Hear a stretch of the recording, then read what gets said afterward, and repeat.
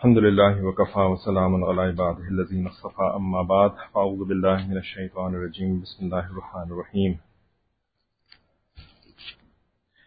وأما ما ينفع الناس فيمكثوا في الأرض سبحان ربك رب العزة عما يصفون وسلام على المرسلين والحمد لله رب العالمين اللهم صل على سيدنا محمد وعلى آل سيدنا محمد وبارك وسلم اللهم أرنا الحق حقا وارزقنا اتباعه وأرنا الباطل باطلا وارزقنا اجتنابه ربنا زدنا علما۔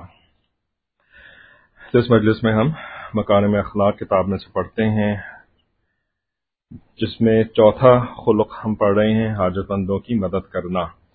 تو گزشتہ سے پیوستہ ہم اس کو آگے چلاتے ہیں کہ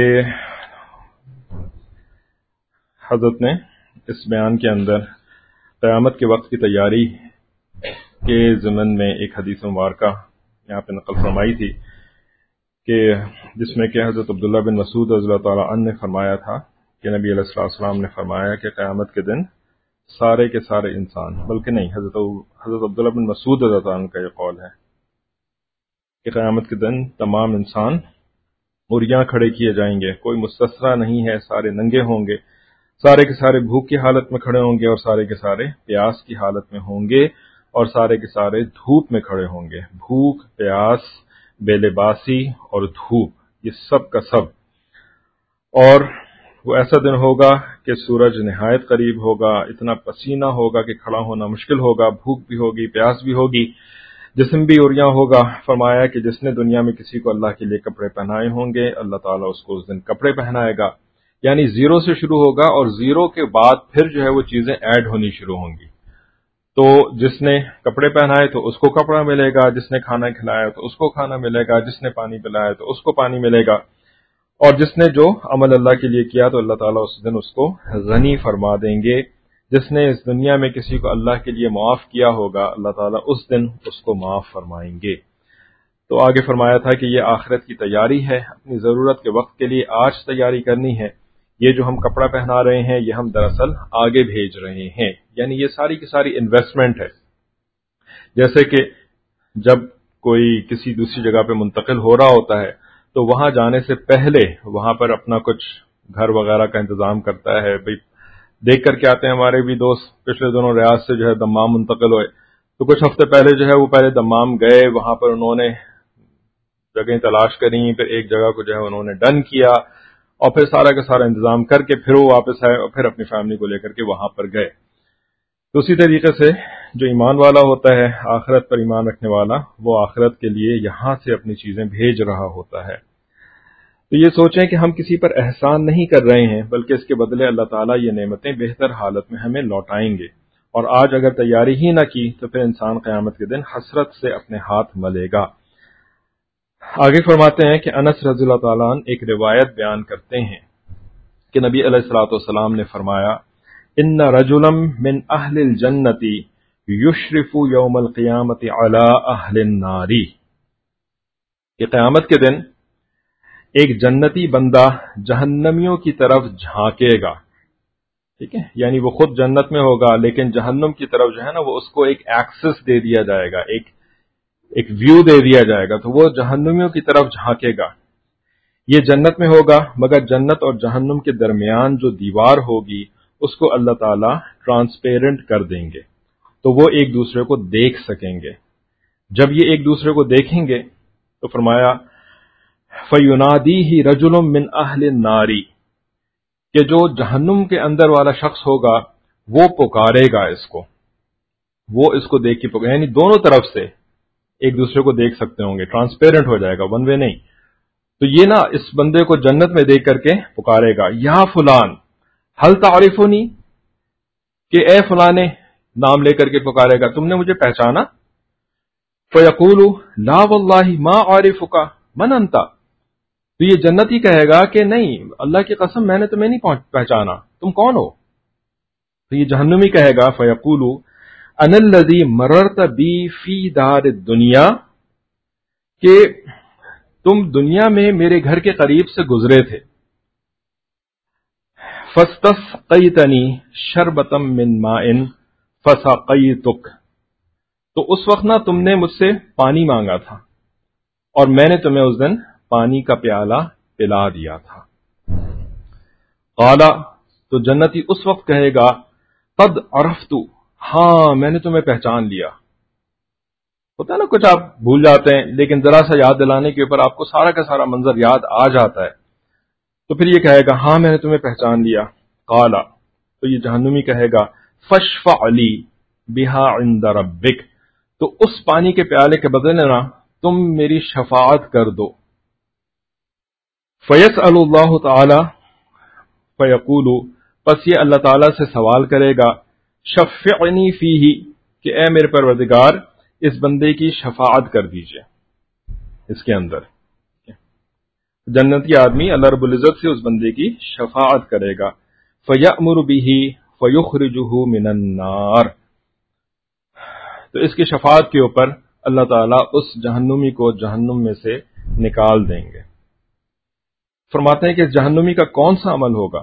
اس نے ایک جنتی کو ایک پیالہ پانی پلایا تھا، اگر ایک پیالہ پانی پلانے پر جنت ملے گی تو جو اپنے بچوں کو پانی پلائے گا، گھر والوں کو پانی پلائے گا، عزیز رشتہ دار، غریب لوگ، دوست احباب کے کھانے پینے کا بندوبست کرے گا، قیامت کے دن یہ جہنم میں کیسے رہ سکے گا؟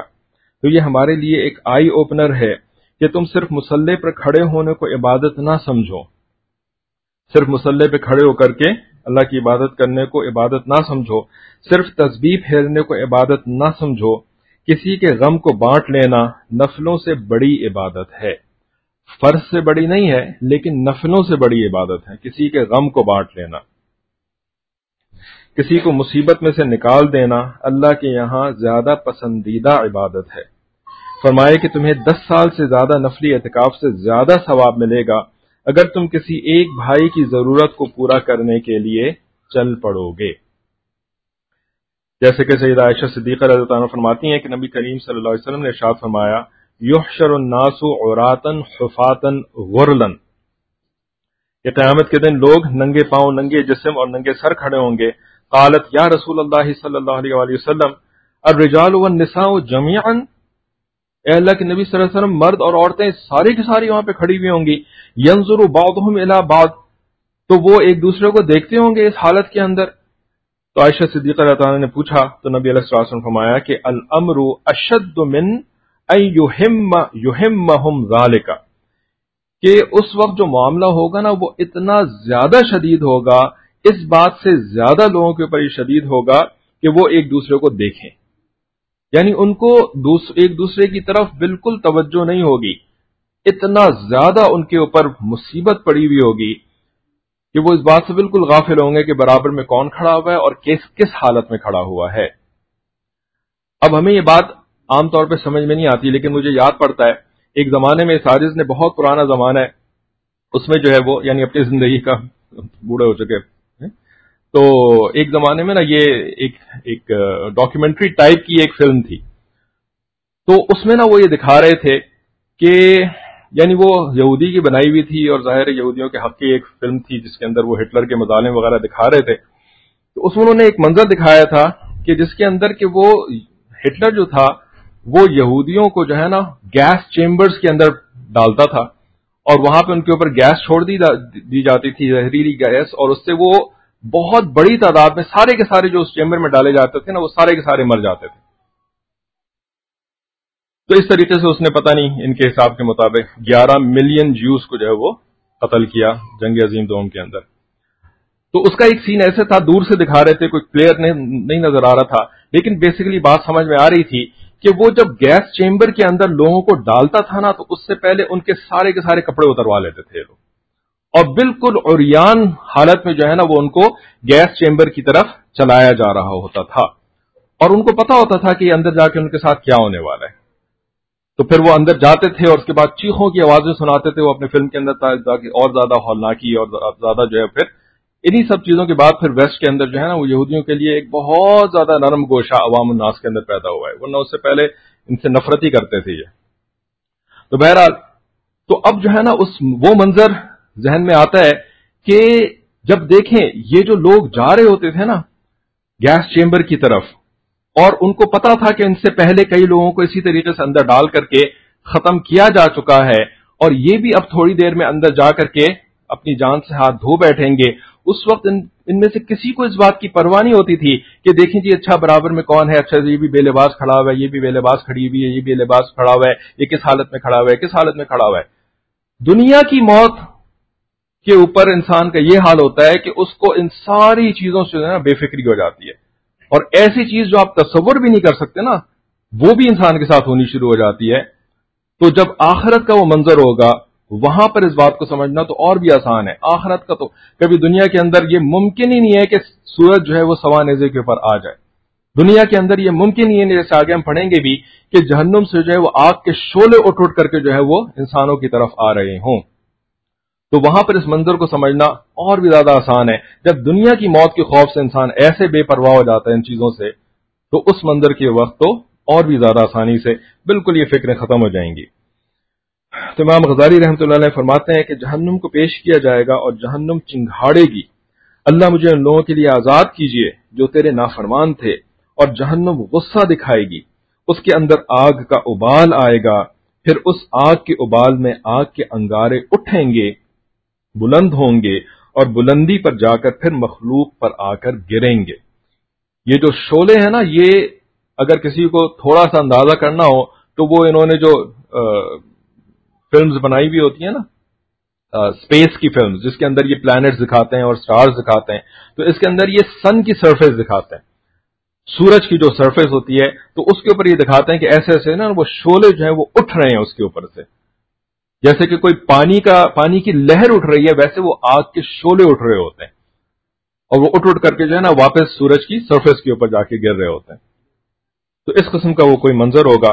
امام غزالی رحمۃ اللہ علیہ فرماتے ہیں کہ جب وہ انگارے اٹھیں گے، جب وہ انگارے گریں گے، تو انبیاء علیہ السلام میں سے کوئی نبی ایسا نہیں ہوگا کہ جس کو اپنے اوپر انگارہ گرنے کا خوف نہ ہوگا. اگر ان صادقین اور انبیاء کی کیفیت یہ ہوگی تو ہم کہاں کی گاجر مولی ہیں. ہمیں اپنے بارے میں سوچنے کی ضرورت ہے. وہ بہت مشکل دن ہوگا. اس دن ہم حاجت مند ہوں گے، ضرورت مند ہوں گے. آج دنیا میں اللہ تعالیٰ نے ہمیں نعمتوں سے نوازا ہے تو یہ صرف اس لیے نہیں کہ ان نعمتوں کو ہم دنیا میں ہی استعمال کر لیں، بلکہ دین کے لیے استعمال کریں. یعنی دنیا کے مسئلوں میں استعمال کر لیں نعمتوں کو، بلکہ ان کو دین کے لیے استعمال کریں، اللہ کے بندوں کے لیے استعمال کریں، آخرت کی تیاری کے لیے استعمال کریں. اللہ نے ہمیں ٹریلینز آف برین سیلز دیے ہیں، ٹریلینز آف برین سیلز. کتنے اچھے طریقے سے ہم فیکٹریاں چلاتے ہیں، بزنس چلاتے ہیں، مینیجر بن کر کام سارے سمیٹتے ہیں. ہمیں یہ بات کیوں نہیں سمجھ آتی کہ ایک دن ہم بھی اللہ رب العزت کے سامنے بے لباس ہوں گے، بے سایہ ہوں گے، ننگے پاؤں ہوں گے، بھوکے ہوں گے، پیاسے ہوں گے. اس دن ہمیں ضرورت ہوگی تو اس دن ہمیں یہ نعمتیں کیسے ملیں گی اگر ہم نے دنیا میں اس کے لیے تیاری نہیں کی ہوگی.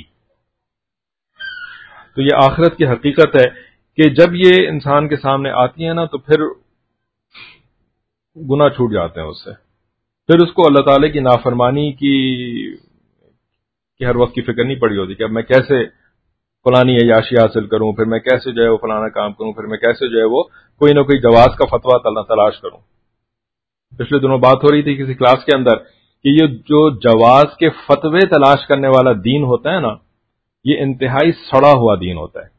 جواز کے فتوے تلاش کرنے کے اندر جو ہے وہ ساری کی ساری دینی صلاحیتیں ہماری لگ جاتی ہیں. اور جواز کا فتویٰ تلاش کرنے کے کوئی مشکل کام نہیں ہے، یہ بڑی آسانی سے ہو جاتے ہیں. کہیں سے آپ کو فتویٰ مل جائے گا.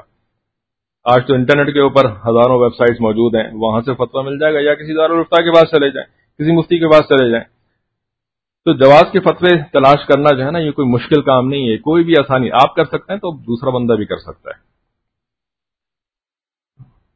بہت آسانی سے کیا جا سکتا ہے. لیکن اس کے بعد ایک تو یہ کہ دین کا حلیہ بگڑ جاتا ہے انسان کے اپنے ذاتی دین کا. اصل میں اللہ کے دین کا تو کوئی حلیہ نہیں بگڑنے والا، اللہ نے اس کی حفاظت کی ذمہ داری لی ہے. لیکن ہماری کوئی ذمہ داری نہیں ہے کہ ہمارا کیا بنے گا. تو ہمارے اپنے دین کا جو ہے وہ حلیہ بگڑ جاتا ہے. اور جب وہ حلیہ بگڑ جاتا ہے نا تو اس کا مطلب صرف یہ نہیں ہے کہ ہم نے کوئی دین کے ساتھ نقصان کر دیا. نہیں، دین کا حلیہ بگاڑنے کا مطلب یہ ہے کہ ہم اپنے ساتھ نقصان کر رہے ہوتے ہیں. ہم ایسے ایسے جو ہے نا پھر اس کے بعد دروازے کھول دیتے ہیں کہ جس کے بعد پھر ان دروازوں کو بند کرنا جو ہے نا وہ جب خیال آتا ہے نا اس کا اگر آ جائے تو پھر اٹس ٹو لیٹ، بہت دیر ہو چکی ہوتی ہے. تو جس کے سامنے آخرت کی فکر ہو نا، جس کو اللہ کے ساتھ تعلق کی فکر ہو نا، وہ اس قسم کی بےہودہ حرکتیں نہیں کرتا. اس کا تو کام ہوتا ہے کہ بھئی میں نے تو بچ کے زندگی گزارنی ہے، میں نے تو احتیاط سے زندگی گزارنی ہے. اگر کچھ کرنا پڑ بھی رہا ہے نا تو مجبوری میں کر رہا ہوں، ورنہ میرا تو اپنا فتویٰ، میرے دل کا فتویٰ یہ ہے کہ میں نہیں کروں گا یہ والا کام. اگر مجبوری نہ ہوتی نا، کوئی فورس نہ کر رہا ہوتا نا میرے اوپر، یا کوئی اس قسم کی انتہائی مشکل سچویشن نہ بنی ہوتی، تو میں ہرگز یہ والا کام نہ کرتا. مجبوری میں ایسا بندہ جو ہوتا ہے نا، پھر اس کے لیے دین اصل فائدہ مند ہوتا ہے. ورنہ تو تماشے بہت ہیں دنیا کے اندر، ایک سے ایک جو ہے وہ میوزک کو بھی جائز کرنے کے لیے آج کل بڑے ویسٹ کے اندر محنتیں ہو رہی ہیں، اور نہ جانے کیا کیا. تو یہ جو ہم نے حدیث مبارکہ پڑھی، تو یہ آج جب اس کو پڑھ رہا تھا تو اس کے اوپر جو ایک ہمارا ٹپیکل موضوع ہوتا ہے کہ ایک بندہ ہے جنت کے اندر اور ایک ہے جہنم کے اندر. تو اللہ رب العزت کتنے رحیم ہیں ایمان والے کے اوپر، ایمان والوں پر. قیامت کے دن 99 حصے اللہ تعالیٰ نے اپنی رحمت کے ایمان والوں کے لیے رکھے ہوئے ہیں کہ اگر ایمان والا جہنم کے اندر پہنچ بھی جائے گا نا، یعنی اتنے گناہ ہوں گے اس کے، اتنے گناہ ہوں گے کہ دنیا کی صعوبتوں اور مشکلات کی وجہ سے اس کے گناہ دھل کے صاف نہیں ہو سکے. پھر اس کے بعد قبر کے اندر جو اس کے اوپر گناہوں کی وجہ سے عذاب ہوا، اس سے بھی اس کے سارے گناہ دھل کے ختم نہیں ہو سکے، اتنے گناہ تھے. پھر اس کے بعد قیامت کے دن پہنچا، وہاں کی مصیبتوں سے بھی، ہر تکلیف سے مومن کے گناہ ختم ہوتے ہیں، گناہ جھڑتے ہیں. لیکن اس کے گناہ اتنے تھے کہ جھڑ کر کے بھی ختم ہو کر کے نہیں دے رہے، اس کا جان نہیں چھوڑ رہا ہے اس کے گناہ، اتنے گناہ ہیں، اتنے گناہ. وہ اس کا طریقہ کیا ہے وہ ہم بات کر چکے ہیں اس کے اوپر کہ یہ کیسے ہوتا ہے کہ بندہ اتنے گناہ کیسے کرتا ہے. یہ ویڈیوز وائرل کرنے سے بڑی آسانی سے ہو سکتا ہے یہ والا کام.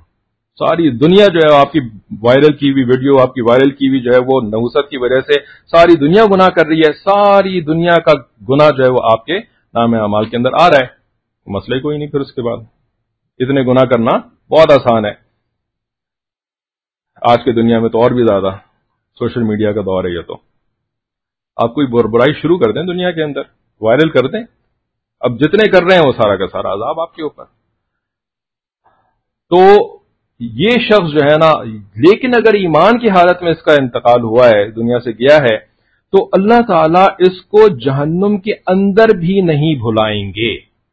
اپنے اس ایمان والے بندے کو جس نے کہ اللہ کے نبیوں پر ایمان لایا تھا. یہ بھی ایک بہت بڑا مسئلہ ہے ہمارا کہ ہمیں یہ نہیں پتا کہ ایمان کی تعریف کیا ہوتی ہے. ہم کہتے ہیں اللہ پر ایمان کا مطلب ہے ایمان لانا. بھائی اللہ پر ایمان تو یہودی بھی لاتا ہے، عیسائی بھی لاتا ہے، مشرک بھی لاتا ہے، حتیٰ کہ ہندو بھی لاتا ہے اللہ پر ایمان. مسئلہ تو سارا کا سارا نبی کے اوپر ایمان کا ہے. تو ذرا تصور کریں اب اس طریقے سے ہم کہتے ہیں نا، یہ شعر تو ہم بڑا پڑھتے ہیں کہ محمد سے وفا تو نے تو ہم تیرے ہیں، یہ جہاں چیز ہے کیا لوح و قلم تیرے ہیں. مطلب کیا ہے شعر کا کہ محمد سے وفا، سارا کا سارا ایمان یہ ہے ہی محمد سے وفا صلی اللہ علیہ وآلہ وسلم، اور محمد صلی اللہ علیہ وسلم سے پہلے جتنے انبیاء تھے جو ان کے اوپر ایمان لے کر کے آیا وہ ایمان والا کہلاتا ہے. اور ایسے بندے کو جس نے اللہ کے نبیوں پر ایمان لایا، اللہ تعالیٰ ایسے گناہ کرنے والے کو جو کہ جہنم سے اپنے آپ کو نہیں بچایا نا، وہاں پر بھی جا کر کے اس کو نہیں بھلائیں گے. ورنہ کیا مشکل تھا اللہ کے لیے. نسیم منسیہ یرحمک اللہ، نہیں نسیم منسیہ گیا جہنم میں. اب کون پوچھنے والا ہے بھائی؟ اب سارے کے سارے ایمان والے جنت میں جا چکے. جو جنت میں ایک دفعہ چلا گیا اب اس کو کچھ یاد رہے گا؟ فلانا کہ میرا وہ رشتہ دار تھا، میرا وہ رشتہ دار کہاں چلا گیا، اور میرا وہ دیکھیں حدیث مبارکہ کے اندر ذکر ہے نا، اس کو کوئی یاد نہیں تھا. جنت والے کو کچھ یاد نہیں تھا کہ کیا ہوا تھا اس کے ساتھ دنیا میں. یاد تو جہنم والے کو تھا نا، جو مصیبت میں اس کو یاد آتی ہے نا دوسروں کی. جو خوشی کے اندر ہے اور جنت والی خوشیاں، اس کو کیا چیز یاد آئے گی؟ تو ہمیں کوئی یاد نہیں کرے گا. ہمارے چاچے ماموں جو ہے نا وہ ہمیں کوئی یاد نہیں کریں گے. صرف ہمیں کون یاد کرے گا؟ ہمارا پروردگار ہے.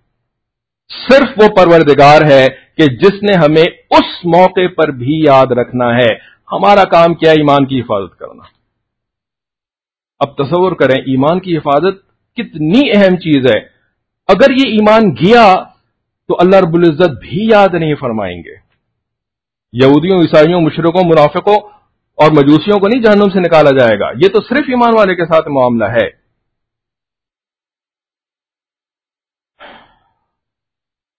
تو ایمان کی حفاظت ہوگی تو پھر وہاں پہ جا کر کے یہ معاملہ ہوگا. ایمان کی حفاظت کیسے کمپرومائز ہو جاتی ہے؟ جب ہم علماء مشائخ کے ساتھ جو ہے نا وہ اپنا تعلق توڑ دیتے ہیں. علماء کے ساتھ ہم اپنا تعلق ایسے بنائیں کہ وہ اگر ہمیں دیکھیں نا کہ جی یہ ڈیریل ہو رہے ہیں، یہ جا رہے ہیں دوسری طرف، بدعقیدگی کی طرف، کفر کی طرف، تو وہ ہمیں پکڑ کے کھینچ کے واپس لا سکیں، وہ ہمیں پکڑ کے کھینچ کے واپس لا سکیں. ایمان کی حفاظت کا یہی طریقہ ہے. اور اگر ہمارا ان کے ساتھ ایسا تعلق ہے کہ وہ خود کہیں کہ یار اس سے تو اللہ تعالیٰ حفاظت فرمائے ہماری، یہ تو ویسے ہی ہمیں لفٹ نہیں کراتا، کیا کیسے اس کو کیسے سمجھائیں، اس بندے کو کیسے روکیں، اس بندے کو کیسے اس کو سمجھائیں. تو بھائی ایمان سے دور کھینچنے والی تو طاقتیں بے شمار ہیں. تو وہ جب ہمیں کھینچ رہی ہوں گی اور ہمیں واپس کھینچنے والا کوئی بھی نہیں ہوگا تو پھر ایمان کی حفاظت کیسے ہوگی؟ تو ایسا تعلق بنانا علماء مشائخ کے ساتھ. اور دوسرا کہ کافروں کے ساتھ جو ہے نا یہ بہت زیادہ بغلگیر ہونے کی ضرورت نہیں ہے. کافروں کے ساتھ بغلگیر ہونا، کافروں کے ساتھ اختلاط کرنا، دوستی کا تعلق بنا لینا. اور ایک دوسرا بھی ایک بہت بڑا مسئلہ اس وقت دنیا کے اندر بہت زیادہ مسلمانوں میں یہ وائڈ سپریڈ ہو چکا ہے. ایسٹ اینڈ ویسٹ میں تو ہے ہی، لیکن ایسٹ کے اندر بھی یہ ہے کہ بہت سارے مسلمانوں کو جو ہے نا وہ یا تو ان کی کم عقلی کی وجہ سے یہ ایک شوق پیدا ہو گیا ہے، یا کوئی سینسٹر موٹیوز ہیں، پری پلانڈ باتیں کہ کافروں کے ساتھ بیٹھ کر کے جو ہے نا وہ انٹرفیتھ ڈائیلاگز بہت ہو رہے ہیں. انٹرفیتھ ڈائیلاگز، ہاں بھائی let's find out the commonalities between our religions. ہمارے کیا کامن مسئلے ہیں اور ہمارے کیا کامن اینیمیز ہیں اور ہماری کیا کامن فرنٹس ہیں اور ہماری کیا کامنالٹیز ہیں. یہ کامنالٹیز تلاش کرنے کا جو چکر چل گیا ہے نا، اور یہ بہت بڑے پیمانے کے اوپر انہوں نے چلا دیا ہے، اس سے بہت آسانی سے انسان کا ایمان جو ہے وہ ختم ہو سکتا ہے. جب آپ اگلے بندے کے ساتھ بیٹھ رہے ہیں اور آپ اس کے ساتھ جو ہے وہ تلوار لے کے تو نہیں بیٹھے ہوئے کہ اچھا میں تمہیں مار دوں گا تم مجھے مار دو گے. آپ تو ایک محبت والے ماحول کے اندر بیٹھے ہیں نا، ایک دوستانہ ماحول کے اندر بیٹھے ہیں نا. تو اب جو ہے وہ کسی بات کو کاؤنٹر کرنا جو وہ عقیدے کے اعتبار سے غلط بات کر رہا ہے، شرکیہ بات کر رہا ہے، یا آپ کے نبی علیہ الصلوۃ والسلام کی شان میں کوئی گستاخانہ بات کر رہا ہے، جب آپ اس دوستانہ کے ماحول میں بیٹھے ہوئے ہیں اور وہ تو کافر ہے، وہ تو کرے گا، اس کا تو دین یہی بات کہتا ہے، وہ تو اپنے دین کے مطابق جو ہے وہ آپ سے بات کرے گا، اور آپ جو ہے وہ اس دوستی کے ماحول کو خراب نہیں کرنا چاہتے ہے نا. خواہ جو ہے وہ کیا ٹینشن پیدا کرنے کی ضرورت ہے. تو پھر آپ کہیں پہ جا کر کے جو ہے نا وہ یا تو اس کی کسی شرک والی بات کے اوپر آپ نے کوئی کمپرومائز کر جانا ہے، یا نبی علیہ السلام کی شان میں اس نے کوئی گستاخانہ بات کری ہے اور آپ جو ہے نا وہ سچویشن جو ہے نا وہ بڑی خراب ہے.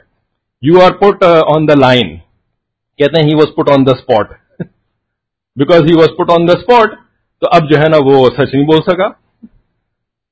ٹھیک ہے نا، امریکہ میں بہت ہوتا ہے، وہ مسلمان جو ہے نا وہ اپنا کوئی کر رہے ہیں، اپنا مارچ واچ کر رہے ہیں کچھ اس قسم کے حقوق شقوق کے بارے میں، ادھر سے جو ہے نا وہ عیسائیوں نے اپنے کچھ ریپرزینٹیوز بھیج دیے. ٹھیک ہے، اب وہ ریپرزینٹیوز آئے کیمرے کے ساتھ اور جو ہے نا امام صاحب جو ہے نا اپنے مسلم اسکالر صاحب، ان مسلم اسکالر صاحب سے جو ہے انہوں نے کوئی اوپینین پوچھ لیا جہاد کے بارے میں یا کوئی اس قسم کا انتہائی مشکل قسم کا ٹاپک، بیوی کو مارنا کیوں جائز ہے، اس قسم کا جو ان کے بہت سارے اس طرح کے ٹاپکس ہیں. اب جو ہے نا وہ امام صاحب was put on the spot, کیونکہ بھائی وہ کیمرے میں ہیں اور وہ جو ہے نان مسلم سوسائٹی میں رہ رہے ہیں اور جو ہے وہ مل جل کر کے سارا کا سارا معاملہ کہ مل جل کے رہنا چاہیے اور اچھے سے بڑے اچھے جگہ پہ رہ رہے ہیں، ریئلی گریٹفل ٹو امریکہ وغیرہ ہے نا. تو اب جو ہے نا وہ صاحب جو ہے وہ ان کے منہ سے پھر دو ٹوک بات نہیں نکل سکتی، دو ٹوک بات اس کے منہ سے نہیں نکل پائے گی، اور اس نے کوئی ایسا قسم کا کمپرومائزنگ بات کہنی ہے کہ جو کہ کچھ بھی ہو سکتی ہے. اٹ ڈیپینڈس آپ کیا اس وقت بات کر رہے ہیں، کیا کر رہے ہیں، اور پیچھے سے آپ کیا کرتے آ رہے ہیں. ٹھیک ہے، تو یہ کوئی مذاق نہیں ہے. اسی وجہ سے جو ہے نا نبی علیہ السلام نے فرمایا، اور میں تو اس کی یہی تشریح سمجھ میں آتی ہے کہ ایک زمانہ آئے گا جس کے اندر جو دوڑنے والا ہوگا نا، دوڑنے والا اس سے زیادہ بہتر چلنے والا ہوگا، اور جو چلنے والا ہوگا نا اس سے زیادہ بہتر جو ہے وہ کھڑا رہنے والا ہوگا. نبی علیہ السلام was talking about physical exercise کہ دوڑنے والا جو ہے نا اس کے گھٹنے جو ہیں وہ اس کے اندر آرتھرائٹس ہو جائے گا تو اس وجہ سے دوڑنا نہیں چاہیے. یہ بات نبی علیہ السلام ہمیں سکھا رہے تھے 1400 سال پہلے. تو بہت دوڑنا نہیں چاہیے جی، وہ چلنا چاہیے، وہ چلنا نہیں چاہیے جی، کھڑے رہنا چاہیے. کیا خیال ہے ہمارا؟ ہمارے نبی علیہ السلام یہ باتیں ہمیں سکھا رہے تھے. ایمبیشن، جی میں کچھ بڑا کام کر لوں، میں لوگوں کو ٹھیک کر دوں، میں پاکستان کو ٹھیک کر دوں، میں دنیا میں جو ہے نا وہ کونے کونے میں اسلام پھیلا دوں، میں فلانا مسئلے کا حل کر دوں. تو اس چکر میں جو ہے نا جو ایمبیشن ہوتا ہے نا کہ جی میرا بڑے بڑے ایمبیشنز ہیں، وہ کیٹو کو سر کرنے کی وہی بات جی بڑی ہم بچپن میں وہ پرانے مضمون لکھوا دیتے ہمیں، ہے نا، ایمبیشن کے اوپر مضمون لکھے انگریزی کے اندر. وہ ایمبیشن ہوتا تھا جی وہ پہاڑ سر کرنا جو ہے نا وہ ایمبیشن ہے. تو یہ ایمبیشن جو ہوتے ہیں نا یہ وہ لوگ ہوتے ہیں دوڑنے والے، یہ ایمبیشس لوگ ہوتے ہیں دوڑنے والے. ٹھیک ہے، تو یہ جو دوڑنے والے ہوتے ہیں نا پھر وہ بڑی آسانی کے ساتھ ٹھوکر لگتی ہے، گرتے ہیں. اس لیے ہمارے بہت سارے کچھ ایسے لوگ ہیں جو کہ دوڑنا ہی سکھاتے ہیں ہمیں، لیکن ہمارا دین دوڑنا نہیں سکھاتا. ہمارا دین دوڑنا نہیں سکھاتا. ہمارا دین جو ہے نا وہ بندگی سکھاتا ہے، بندگی.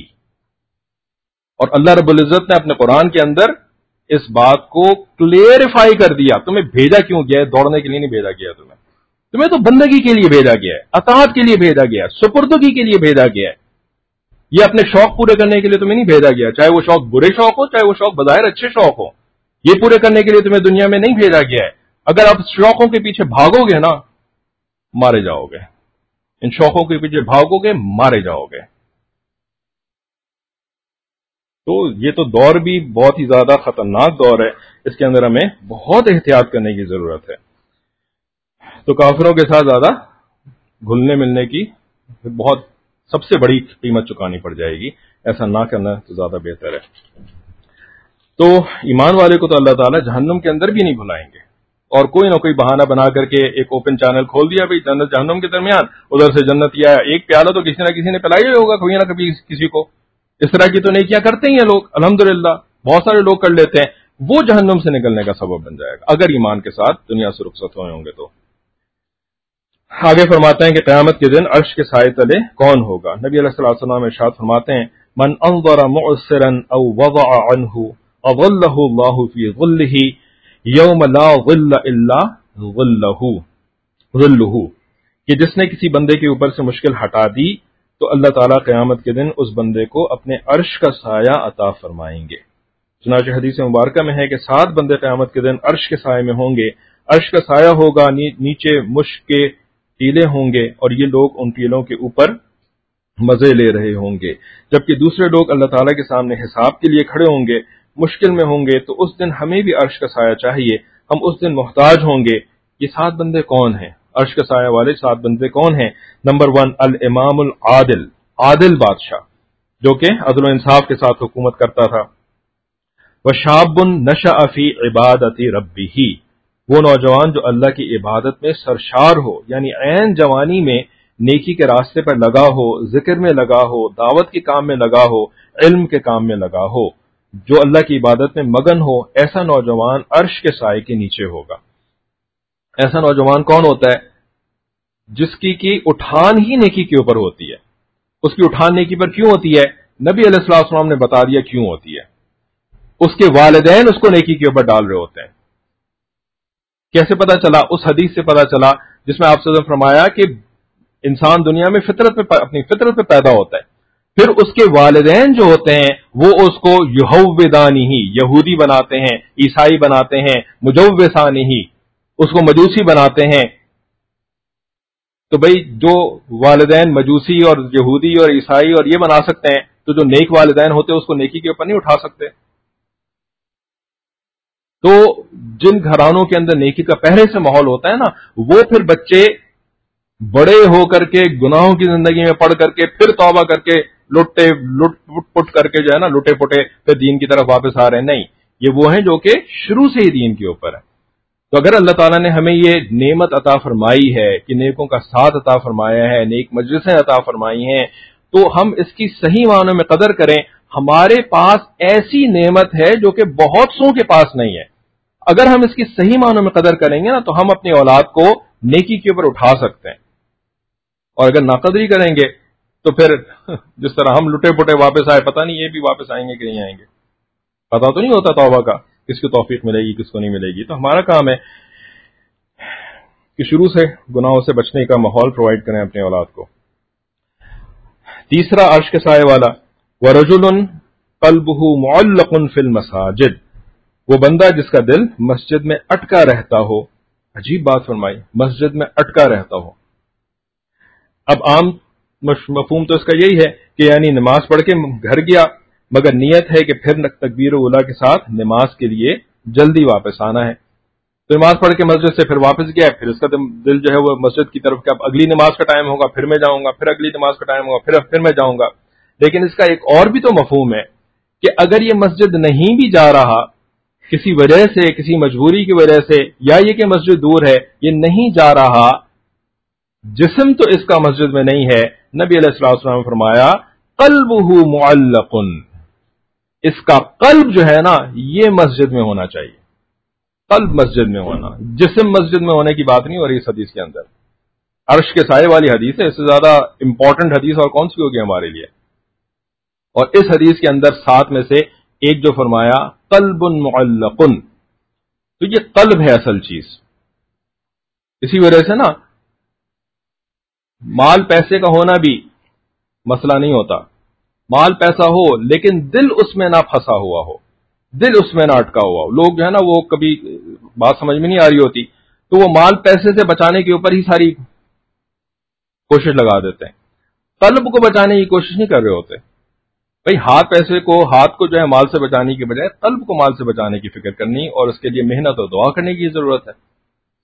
مال کو دیکھ کر رال نہ ٹپکے, مال پر رال نہ ٹپکے, یہ اصل مسئلہ رال ٹپکنے کا ہے.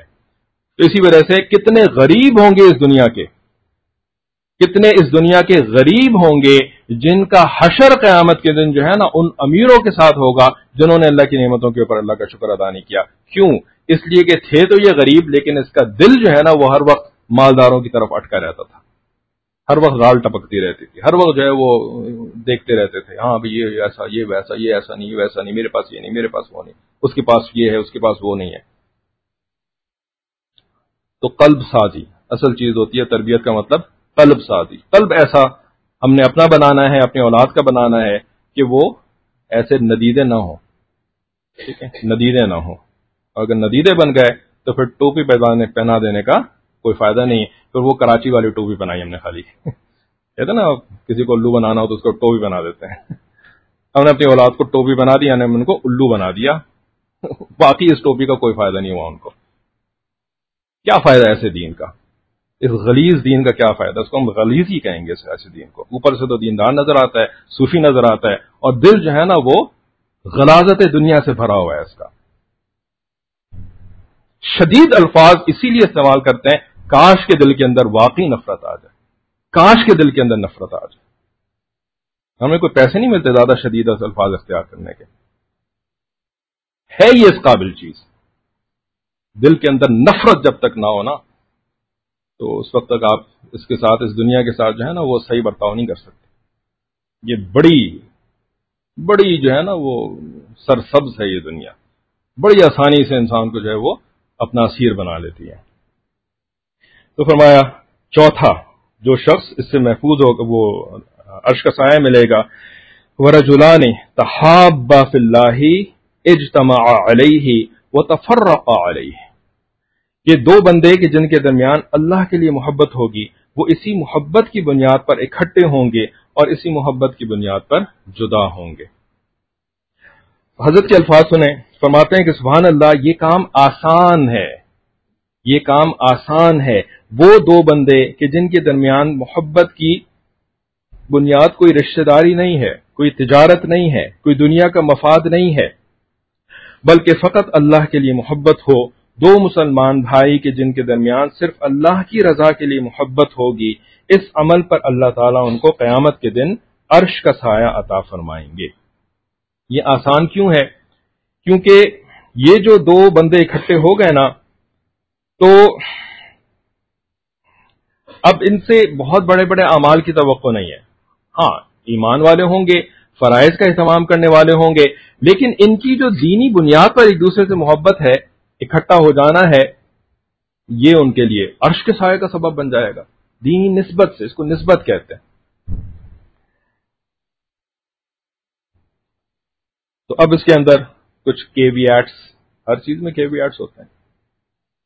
تو دینی نسبت سے اکٹھے ہو رہے ہیں، لیکن اگر اس دین کے اندر بھی پیچھے کوئی دنیاوی مقصد چھپا ہوا ہو کہ بھئی اکٹھے ہوں گے ان کے ساتھ تو ہمارا کوئی دنیاوی فائدہ نکل آئے گا، باقی تو دنیا والے ہیں وہ تو لفٹ نہیں کراتے، یہ مولوی لوگ ہیں ذرا سادہ قسم کے بیوقوف قسم کے لوگ ہیں، تو چلو میں ان کے ساتھ اٹھو بیٹھوں گا نا تو میرا کوئی فائدہ نکل آئے گا، میں کل کو میری جاب جائے گی تو میری جاب لگوا دیں گے، تعلقات، کل کو میرا کوئی اور مسئلہ ہوگا تو میرے اس مسئلے سے نکالنے کے لیے مولوی لوگ تو بیوقوف قسم کے ہوتے ہی ہیں، تو وہ میرا مسئلہ حل کروا دیں گے. تو یہ نہیں ہے، کیونکہ یہ محبت نہیں ہے، یہ محبت نہیں ہے، یہ منافقت ہے. تو ایسے اگر مجلس میں آ کر کے بیٹھ رہے ہیں نیتوں کے ساتھ، تو اتنا آسان کام جو تھا نا اس سے بھی ہاتھ دھو بیٹھے.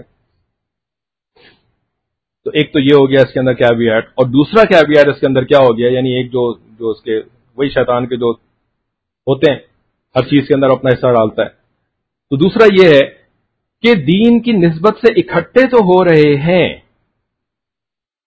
لیکن محبت نہیں ہے، محبت نہیں ہے. وہ جو دنیا کی بری عادتیں تھیں نا وہ دور نہیں ہوئی ہیں. دنیا کی زندگی کی جو سوچیں تھیں، دنیا کی زندگی، دنیا داری والی جو زندگی تھی، تو اس کے اندر جو روحانی بیماریاں تھیں، کینے والی ایک روحانی بیماری تھی، غصے والی ایک روحانی بیماری تھی، بد تہذیبی والی ایک روحانی بیماری تھی، جس کی وجہ سے جو ہے نا وہ ہمیں اپنی زبان کے اوپر قابو نہیں تھا، ہمیں اپنی حرکتوں کے اوپر قابو نہیں تھا، ہمیں اپنے جو ہے نا دل کے جذبات کے اوپر قابو نہیں تھا. تو اوپر سے تو ہم نے کیچلی بدل دی، اپنی سکن کو جو ہے نا وہ چینج کر دیا، داڑھی اگا لی، برقع پہن لیا عورتوں نے، اور جو ہے نا وہ جبہ وغیرہ اس قسم کے لباس پہن لیے اور دینی مجلس میں آنا جانا شروع ہو گئے، لیکن خصلتیں دور نہیں ہوئی تھیں. تو اب یہاں پر بھی آ کر کے جو ہے نا وہ وہی پرانی والی حرکت ہے، وہی کسی کو جو ہے نا وہ طنز کرنا، وہی کسی کے بارے میں جو ہے وہ برا قسم کا کوئی کمنٹ دے دینا، وہی جو ہے وہ لوگوں کی چھوٹی چھوٹی غلطیوں کے اوپر جو ہے وہ رائی کا پہاڑ بنا دینا، اور ان کے بارے میں انتہائی کریٹیکل ہو کر کے رہنا اپنے پیر بھائیوں پیر بہنوں کے بارے میں، اور کبھی اس کے ساتھ جو ہے وہ کچھ نہ کچھ چل رہی ہے، کبھی اس کے خلاف کچھ نہ کچھ چل رہی ہے. اللہ تعالیٰ نے مجلس بھی دی تھی، اللہ تعالیٰ نے ماحول بھی دیا تھا، اللہ تعالیٰ نے علم کے مواقع بھی دیے تھے، اللہ تعالیٰ نے توبہ کی بھی توفیقوں کے بہت سارے مواقع دیے تھے، لیکن ناقدری کری اس کی، ناقدری کری اس کی.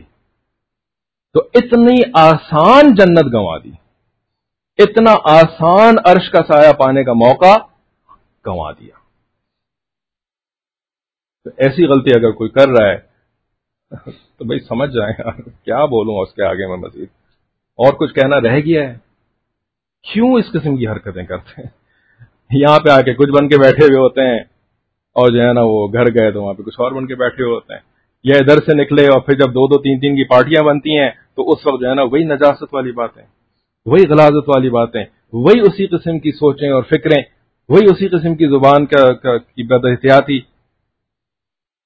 اس کا فائدہ نہیں ہو رہا، اس مجلس میں آنے کا پھر فائدہ نہیں ہو رہا، بلکہ یہ شدید ناقدری والا پھر ہم عمل جو کر رہے ہیں نا اس کے اوپر زیادہ بڑی پکڑ ہے، زیادہ بڑی پکڑ ہو جاتی ہے. یہود وقت تو نہیں اب، لیکن ابھی سورہ یوسف کے اندر جو واقعات چل رہے ہیں نا، سبحان اللہ، اللہ اکبر کبیرہ، اللہ اکبر کبیرہ.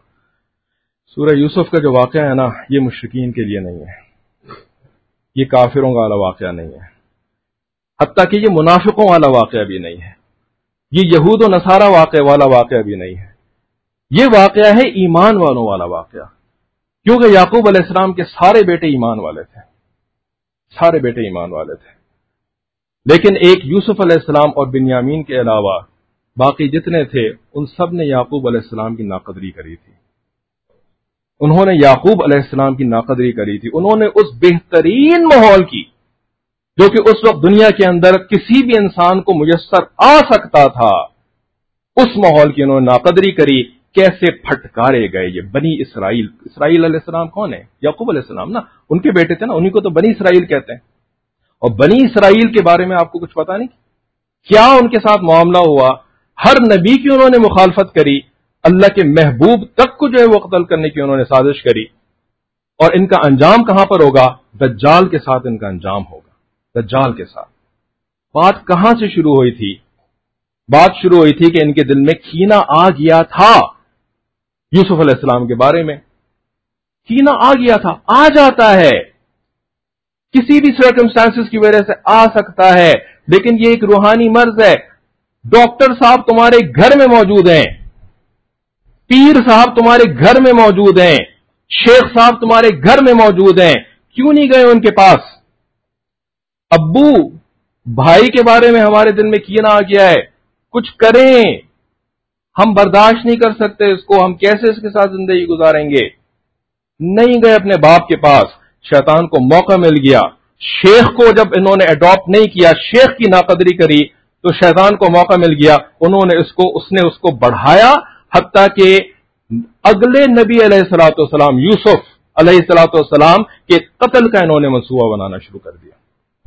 اور اپنے باپ کو، وقت کے نبی کو کہتے ہیں انا ابانا لفی ضلال مبین.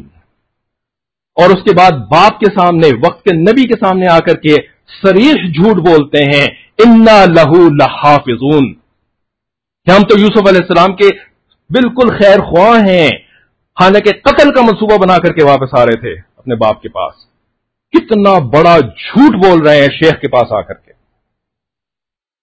اور پھر اس کے بعد اللہ تعالیٰ نے ان کی عقل پہ ایسی پٹی باندھی کہ آ کر کے باپ کو کہہ رہے ہیں کہ اس کو لومڑی کھا گئی، اس کو بھیڑیا کھا گیا، اور یہ تک ان کو خیال نہیں آیا کہ کم از کم قمیص کو پھاڑ تو دیتے. جھوٹا خون لگا کر کے باپ کو دکھا رہے ہیں. اتنی بے وقوفی، اس کو کہتے ہیں عقل پہ پٹی بند جانا. اور پھر یہ سلسلہ جو ہے وہ آگے چلتا رہا. انہوں نے تو توبہ کر لی، لیکن اس کا اثر ان کی اولادوں کے اوپر. دیکھیں، انہوں نے تو حالات کے ہاتھوں مجبور ہو کر کے بالآخر جب اللہ تعالیٰ نے سارا معاملہ کھول دیا، انہوں نے توبہ کری، انہوں نے باپ سے جو ہے وہ کہا کہ جی آپ ہمارے لیے مغفرت کی دعا کیجئے گا. ان کی اولادیں، کیا ہوا ان کی اولادوں کے ساتھ؟ بنی اسرائیل جو کہلائے، نبوت تو چلتی رہی اس کے اندر، لیکن overall as a nation یہ کیا کامیاب نیشن ہے؟ مردود ترین نیشن ہے یہ بنی اسرائیل کی. کاش کہ ہم ان باتوں سے سبق سیکھ لیں، کاش کہ ہم قرآن کو اپنے لیے واقعی کتاب ہدایت بنا کر کے اس کو سمجھیں، اس کو سیکھیں. تو اللہ تعالیٰ یہ سارے پھر مسئلے نا ہمارے سامنے کھول دیں گے، اور ہماری اپنی حقیقت بھی ہمارے سامنے واضح ہو جائے گی. ہم کیا کر رہے ہیں، کس کو دھوکہ دینے کی کوشش کر رہے ہو یار؟ نبی کو دھوکہ بھی دے سکتے ہو، اللہ کو نہیں دھوکہ دے سکتے. اللہ کو نہیں دھوکہ دے سکتے. اللہ کی ناراضگی سے ڈرنا چاہیے. اللہ تعالیٰ ہمیں بات کی سمجھ عمل کی توفیق عطا فرمائے. وآخر دعوانا ان الحمدللہ رب العالمین. دعا کے لیے سبحان ربی العلی الوہاب. اللہم صلی علی سیدنا محمد وعلی آل سیدنا محمد وبارک وسلم. ربنا ظلمنا انفسنا وإن لم تغفر لنا وترحمنا لنكونن من الخاسرين. ربنا لا تزغ قلوبنا بعد إذ هديتنا وهب لنا من لدنك رحمة إنك أنت الوهاب. اللهم اجعلنا حبك وحب من يحبك وحب عمل يبلغنا إلى حبك. اللهم أرنا الحق حقا وارزقنا اتباعه وأرنا الباطل باطلا وارزقنا اجتنابه. اے کریم آقا، تیرے عاجز مسکین بندے، گناہوں کو معاف فرما، ہمارے عیبوں کی پردہ پوشی فرما، نگاہوں کو پاک فرما، ہر دلوں کو صاف فرما. اے اللہ، چاہیے نہ چاہے سر کے بالوں سے پکڑ کر ہمیں نیک بنا. اے اللہ، ہم نے اپنی کھال تو تبدیل کر لی، لیکن اے اللہ اپنی اصلیت کو تبدیل نہ کر سکے.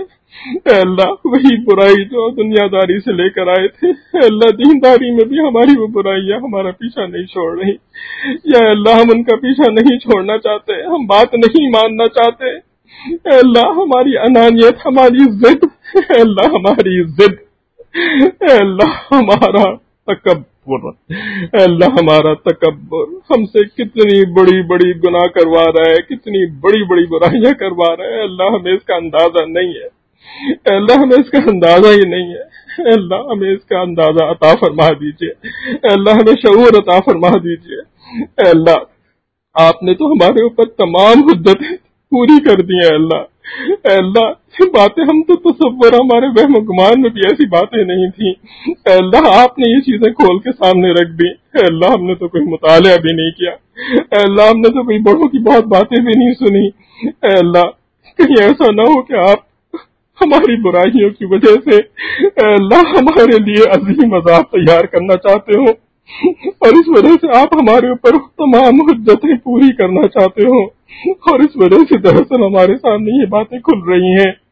اے اللہ توبہ کی توفیق عطا فرما دیجیے، اے اللہ ہم چاہیں نہ چاہیں پھر بھی توبہ کی توفیق عطا فرما دیجیے، اے اللہ جس طرح ہم نے کلین شیو ہونے سے توبہ کر لی، وہ داڑیاں رکھ لی، وہ بھی تو ایک گناہ ہی تھا، اے اللہ وہ بھی تو فسق و فجور ہی تھا، اے اللہ اسی طریقے سے اپنے دل کی گندگی کو بھی اے اللہ اس دل کی گندگی کو بھی دھونے کی توفیق عطا آپ ہی فرما دیجیے، اے اللہ ہمارے بس میں سنت کی شکل اختیار کرنا بھی نہیں تھا، اے اللہ یہ بھی صرف آپ ہی کی توفیق سے ہوا، اے اللہ سنت والے اخلاق بھی ہمارے بس میں نہیں ہے، اے اللہ ہمارے بس میں نہیں ہے، لیکن اے اللہ آپ کے بس میں سب کچھ ہے، اے اللہ جو بھی نعمتیں ہمارے پاس ہیں وہ صرف اور صرف آپ کی عطا ہے، ورنہ ہم بالکل بھی اس کے مستحق نہیں تھے، اے اللہ اے اللہ آپ نے اتنی مہربانی فرما دی، اے اللہ اب ہمیں منزل تک پہنچا دیجیے، اے اللہ ہمیں منزل تک پہنچا دیجیے،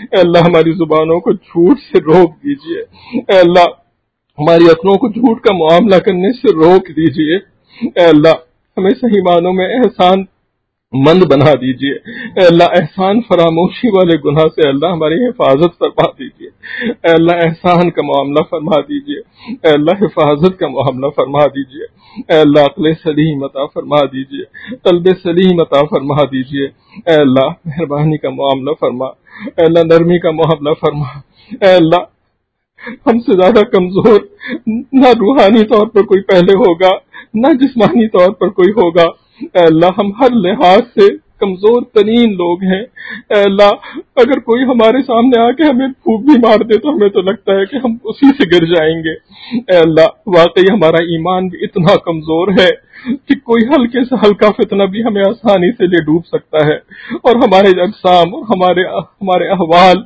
اے اللہ ہمارے وسائل تو بہت ہی زیادہ کمزور ہے، اے اللہ ہم کسی قابل نہیں، اے اللہ ہم کسی قابل نہیں، اے اللہ مہربانی فرما دیجیے، اے اللہ ہم مدد کے مستحق بھی نہیں، لیکن اے اللہ مدد فرما دیجیے، اے اللہ ہمارے خلاف مدد فرما دیجیے، اے اللہ ہمارے دشمنوں کے خلاف ہماری مدد فرما دیجیے، اے اللہ ہمیں تو ہمارے دشمن نظر بھی نہیں آتے، ہمیں تو سمجھ میں ہی نہیں آتے کون ہمارا دوست کون ہمارا دشمن، اے اللہ آپ تو ہر ایک سے واقف ہیں، اے اللہ آپ ہمارے دوستوں سے بھی واقف ہیں، دشمنوں سے بھی واقف ہیں، اے اللہ دوستوں کے ساتھ نصیب فرما دیجیے، اے اللہ دشمنوں سے حفاظت فرما دیجیے، اے اللہ مہربانی کا معاملہ فرما، جو مانگنا چاہیے تو نہیں مانگ سکے اپنے غیبی خزانوں سے وہ بھی عطا فرما، اے اللہ روحانی بیماریوں سے ہماری حفاظت فرما، اے اللہ جو بیماریاں ہمیں لگی ہوئی ہیں اے اللہ اپنی رحمت کی نگاہ ڈال کر کے ان روحانی بیماریوں سے ہمیں نجات عطا فرما، اے اللہ